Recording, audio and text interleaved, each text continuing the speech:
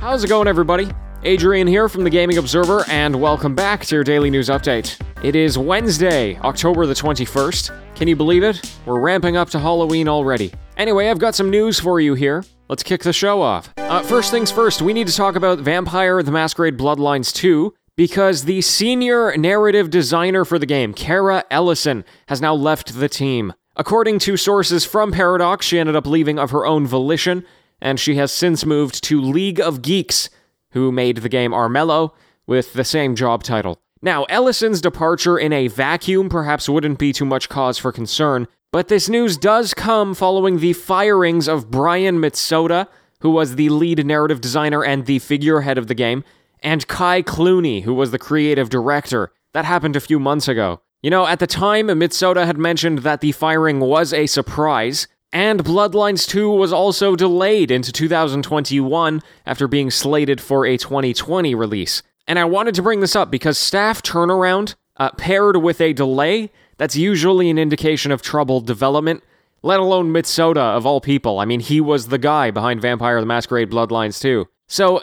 when the game eventually releases, just exercise caution, because there's obviously something going on there. We may be missing Halo Infinite from the Xbox Series X launch lineup, but that doesn't mean that Halo is totally gone from the lineup.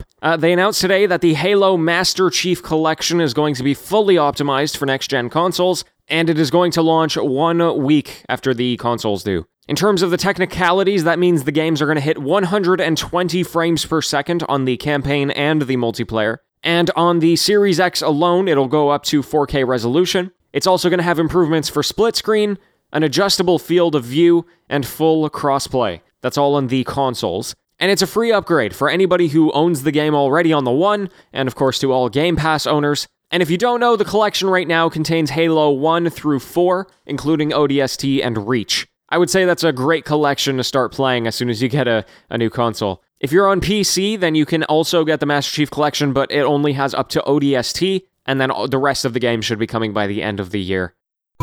The Sims 4 has revealed its 10th and newest expansion pack titled Snowy Escape.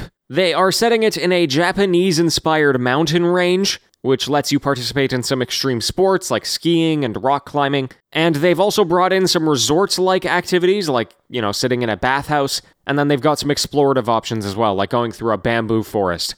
You know the way it is with these expansions, they've got tons of stuff. The other major feature of the expansion is the introduction of 2 new mechanics. The first is the lifestyle mechanic, which basically crops up as a reaction to how Sims act, and it allows their behaviors to change based on quote-unquote lived experience. They've also got this new mechanic called Sentiments, which apparently is going to further explore how Sims can feel differently about shared experiences. And then that's going to impact the relationship that they have with each other. And then perhaps as expected alongside it all is new clothing and furniture items, which appropriately reflect the winter and Japanese themes that they've established. Okay, and I'm going to finish us off here with just 2 very quick things. First of all, the first DLC for Doom Eternal is now available. It's called The Ancient Gods. So if you want to play some more Doom, there's your opportunity. It's $20. You can also get it as a standalone purchase, which is pretty cool. You don't have to own the base game. And the last news item is that if you head over to GOG.com, you can go pick up a free copy of Europa Universalis 2.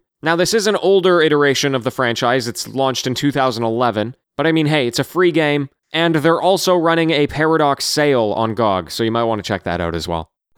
Hey folks, before we end the show, I just wanted to tell you about something really fun that happened recently. So you might recall that I'm a huge fan of a game called Hades. It's a narrative-driven roguelike that is just incredibly good in so many ways. Well, I decided to sit down with 3 other people and talk about what makes that game so good. I invited on some really knowledgeable people who you might recognize if you're in the Discord server, and we just had an awesome discussion. For now, this is just a one-off project that I'm calling the Gaming Observer Roundtable, but honestly, it went so well that I'm thinking of doing more. And if you'd like to check it out, you can go to youtube.com/thegamingobserver or the podcast host of your choice. It is a 1-hour show that should be pretty good for experienced Hades players or people who have never played the game before, and honestly, it's one of my favorite projects I've ever done for The Observer. So if you are interested in Hades whatsoever, please go check that out and let me know what you think. Folks, that's going to wrap us up for today. Thank you so much for joining me, and I'm going to be back tomorrow with even more news. So until next time, happy gaming, everyone.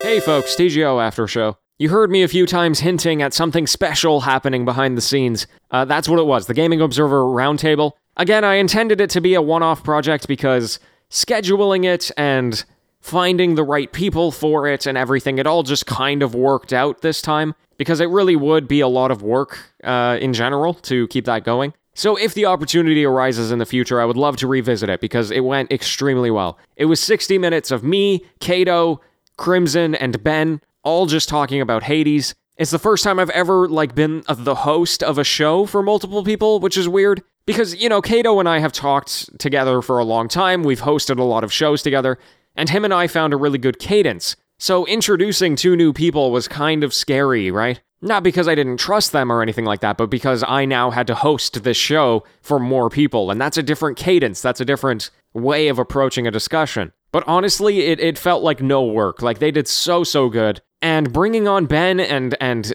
Crimson, I mean, they were so knowledgeable. They had so much to share. You learn a whole bunch about Greek mythology, about art, about how the gameplay does so many things right. I mean, we delve into so many different topics. So just a huge shout out to the three of them for helping me do that. And again, if you want to check that out, it's youtube.com/thegamingobserver or any podcast host. It's on the podcast feed. If you're listening on the podcast feed right now, then you just have to go back one episode and it'll be there. And again, let me know what you think. All the support you can give in that sense is so welcomed, and I'm thankful for it. But I mean, the reason why I wanted to make the show in the first place was just because of how good Hades was. It's the first time in a long time that I've played a game and I went, oh my god, I need to talk to somebody about this. And I knew that the rest of them had been playing Hades and enjoying it a lot, so that's why I put that specific group of people together. But Hades it's so good. It is extraordinarily good.